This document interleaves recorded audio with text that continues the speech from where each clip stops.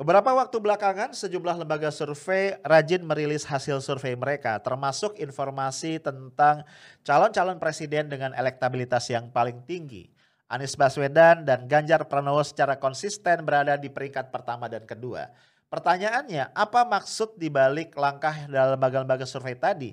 Apakah ini betul ingin menunjukkan bahwa Anies adalah sosok yang sangat diinginkan untuk menjadi presiden, atau sebaliknya sedang mengirimkan sinyal kepada kelompok-kelompok yang tidak ingin Anies jadi presiden untuk mengambil langkah-langkah serius menghambat hal ini?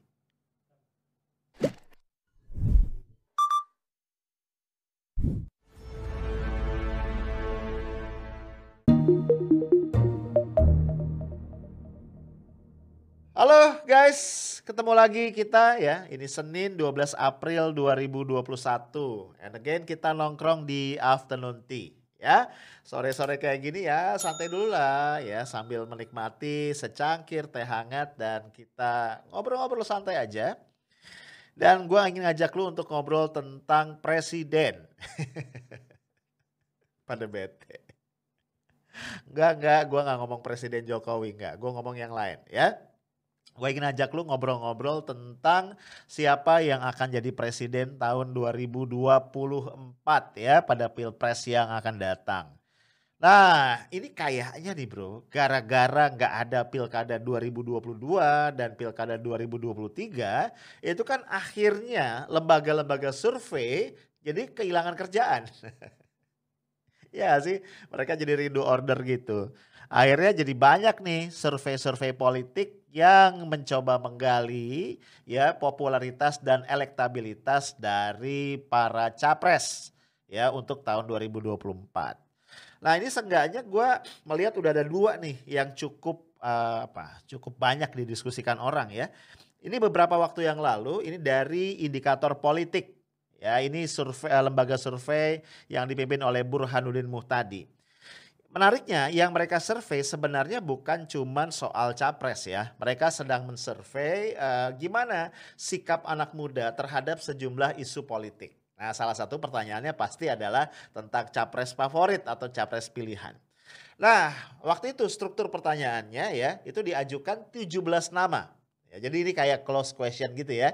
Dikasih 17 nama dan kemudian responden diminta untuk memberikan jawaban atau responnya. Hasilnya itu menarik guys ya, karena di peringkat pertama adalah Anies Baswedan yang sekarang Gubernur DKI Jakarta dengan 15,2%, diikuti oleh Ganjar Pranowo ini Gubernur Jawa Tengah dengan 13,7%, kemudian Ridwan Kamil Gubernur Jawa Barat 10,2%. Jadi 3 orang gubernur nih di Pulau Jawa, tiga-tiganya nih ada di peringkat atas. Lalu ada Sandiaga Uno 9,8% dan Prabowo Subianto 9,5%. Dua nama terakhir ini kita tahu adalah menteri di kabinet Pak Jokowi yang sekaligus adalah mantan. Mantan apa? Mantan kompetitornya Pak Jokowi dan Kiai Haji Ma'ruf Amin di Pilpres tahun 2019 yang lalu. Ini menarik ya. Jadi ya survei dari indikator politik ini menempatkan Anies Baswedan sebagai katakanlah saja calon favorit ya. Calon presiden favorit versi anak muda.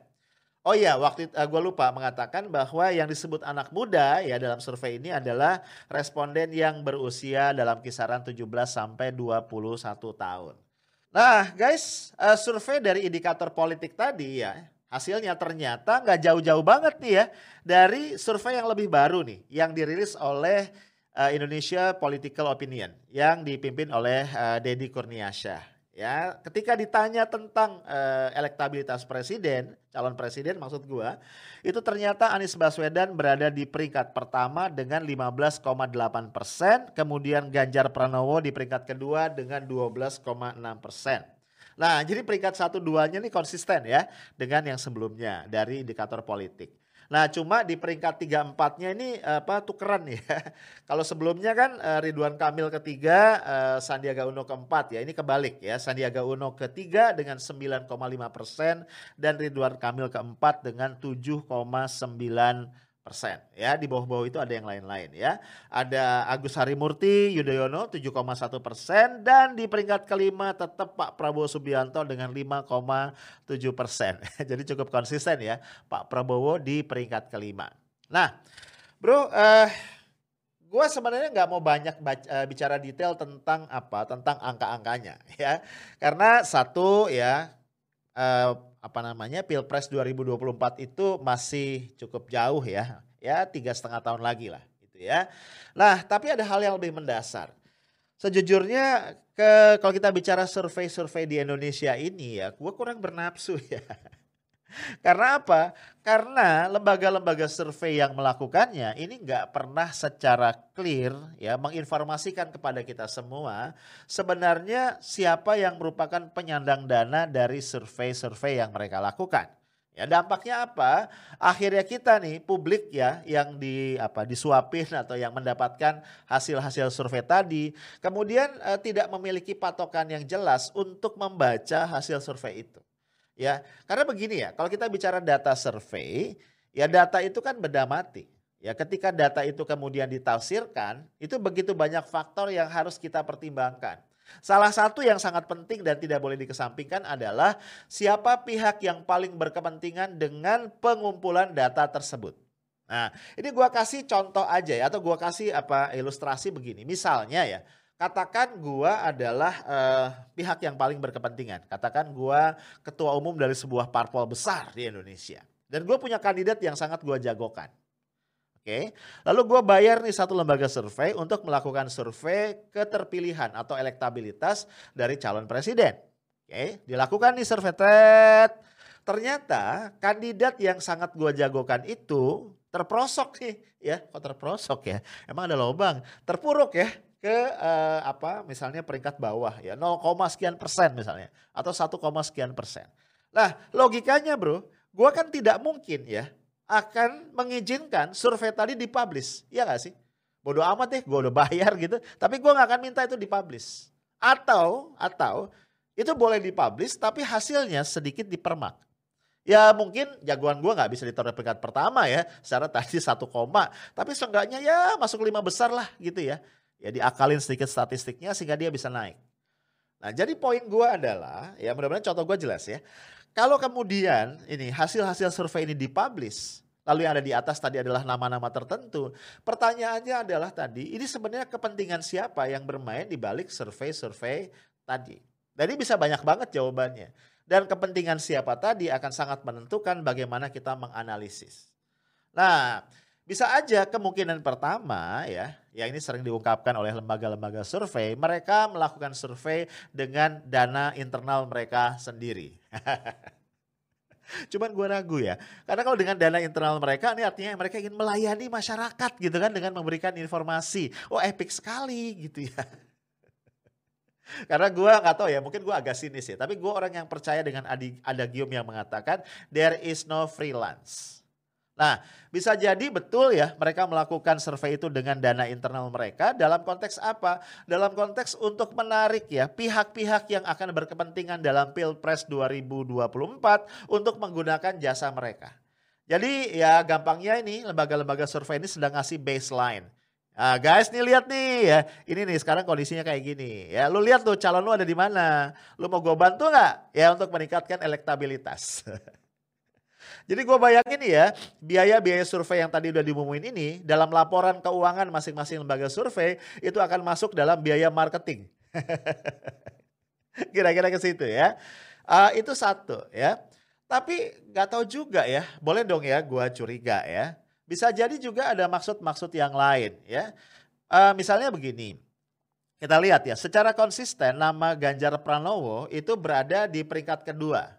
Ya nggak sih? Ada di peringkat kedua baik di survei indikator politik maupun di Indonesia Political Opinion. Dan kayaknya di beberapa survei yang lain juga nama Ganjar ini cukup tinggi ya, bahkan ada di peringkat pertama. Ya, gue menduga bisa jadi ini adalah bagian ya dari upaya timnya Pak Ganjar Pranowo untuk ya meyakinkan PDIP bahwa calon mereka ini adalah calon potensial ya. Pak Ganjar ini adalah calon potensial. Ya kita jangan lupa ya, di setiap partai politik itu bro, itu ada faksi-faksi. Oke, kalau kita bicara PDIP, ya tentu saja faksi yang kuat adalah faksi yang berkaitan dengan Terah Soekarno gitu ya. Walaupun kekuatan-kekuatan lain juga menginginkan ya orang-orang di luar Terah Soekarno ini bisa mengambil peran penting. Lah kita tahu Megawati Soekarno Putri sebagai ketua umum sampai saat ini tentu sangat menginginkan ya putri mahkotanya yaitu Puan Maharani ini bisa didorong untuk ke level kepemimpinan nasional. Ya tapi kalau lu lihat ya sampai hari ini elektabilitas Puan itu rendah-rendah aja ya. Slow gitu ya. Nah, ini gua menduga bisa jadi kemudian ada kelompok yang sedang bergerak ya untuk membangun opini bahwa Ganjar Pranowo ini sosok yang lebih menjanjikan. Jadi gua nggak heran kalau kemudian ya kelompok yang sedang bergerak ini ingin memaksakan sebuah skenario yang sangat mirip seperti skenario dulu menjadikan Pak Jokowi sebagai presiden yang diusung oleh PDIP. Kita tahu ya waktu itu sebenarnya Ibu Mega di 2014 di Pilpres 2014 sangat ingin maju nih, ya ingin maju sendiri menjadi capres. Tapi kemudian di fait accompli ya oleh pengamat, oleh lembaga survei gitu ya yang menyorongkan data seolah-olah ya bahwa Pak Jokowi itu sangat-sangat powerful dan kalau Pak Jokowi maju maka suara PDIP akan melonjak. Ternyata betul ya Pak Jokowi menang Pilpres, tapi ternyata Jokowi efek terhadap suara PDIP itu tidak segitu signifikannya. Nah ya ini dugaan juga bisa ke arah situ ya. Ini sengaja ditempatkan nomor 2 nih yang namanya Ganjar, nanti pelan-pelan ya akan nomor 1. Jadi seolah-olah ingin dikirim message ya ke PDIP. Nih look, ini ada ancaman yang sangat kuat namanya adalah Anies Baswedan ya. Kalau mau ngalahin Anies, kandidat internal PDIP yang paling memungkinkan ya Ganjar Pranowo. Kira-kira begitu. Nah, gue juga punya dugaan yang lain ya. Ya bisa jadi juga ini ada upaya-upaya untuk apa ya? Untuk mengumpulkan donasi, tanda kutip ya, untuk mengetuk pintu dari pihak-pihak yang tidak menginginkan kekuatan politik Islam untuk bangkit kembali. Ya, sehingga apa? Dikirimkan sinyal nih bahwa ya yang namanya Anies Baswedan, Gubernur DKI Jakarta yang sering disebut sebagai gubernur pilihan umat ya dan merupakan antitesis dari kelompok di seberangnya yaitu kelompoknya apa? Kelompok-kelompok yang saat ini sedang berkuasa di level nasional ini adalah ancaman nih gitu. Nah lu lihat ya surveinya sangat tinggi dan dia berpotensi untuk menang. Nah kalau lu nggak mau dia menang ya ayo dong kasih dana lebih banyak nih untuk kita lakukan operasi-operasi selanjutnya. Gak tau kenapa ya, dugaan gua ini ya terus terang ya terpicu dari satu video ya. Jadi gue lihat ada satu video ini Rudy Kamiri dan para apa teman-temannya, para Bazar RP ini lagi ngumpul. Dan di situ Rudy Kamiri kayak ngasih satu motivasi gitu. Kita lihat ya videonya. Kira ini adalah hal yang harus kita renungkan bersama bahwa ke depan langkah kita tidak mudah. Kita hanya jangan berpikir selesai ini, kita euforia, kita harus segera berakhir, kita harus bersama pelan-pelan menguatkan barisan untuk tahun 2024. Ya, itu yang penting, itu yang saya inginkan, yang paling penting. Sebagai informasi saja, tahun 2022 itu tidak ada pilkada. Jadi DKI, Jawa Barat dan beberapa kota yang lain semuanya dipegang oleh PLT. Ya, artinya Pak Anies tidak bisa langsung jadi mencalonkan kembali. Jadi mencalonkan lagi boleh lagi kalau dia kalah di Pilpres dia akan mencalonkan diri jadi gubernur November tahun 2024. Jadi lompatin begitu, ya. Jadi ada plus dan minusnya. Pada saat dia tidak menjabat, dia akan fokus menggalang kekuatan. Ya, itu minus buat kita, ya. Plusnya adalah dia tidak mempunyai kekuasaan untuk anggaran. Itu yang positif buat kita. Jadi agak lumayan yang kita harus pikirkan dengan masak-masak. Apa yang harus kita pikirkan ke depan tergantung dari Bapak Ibu sekalian.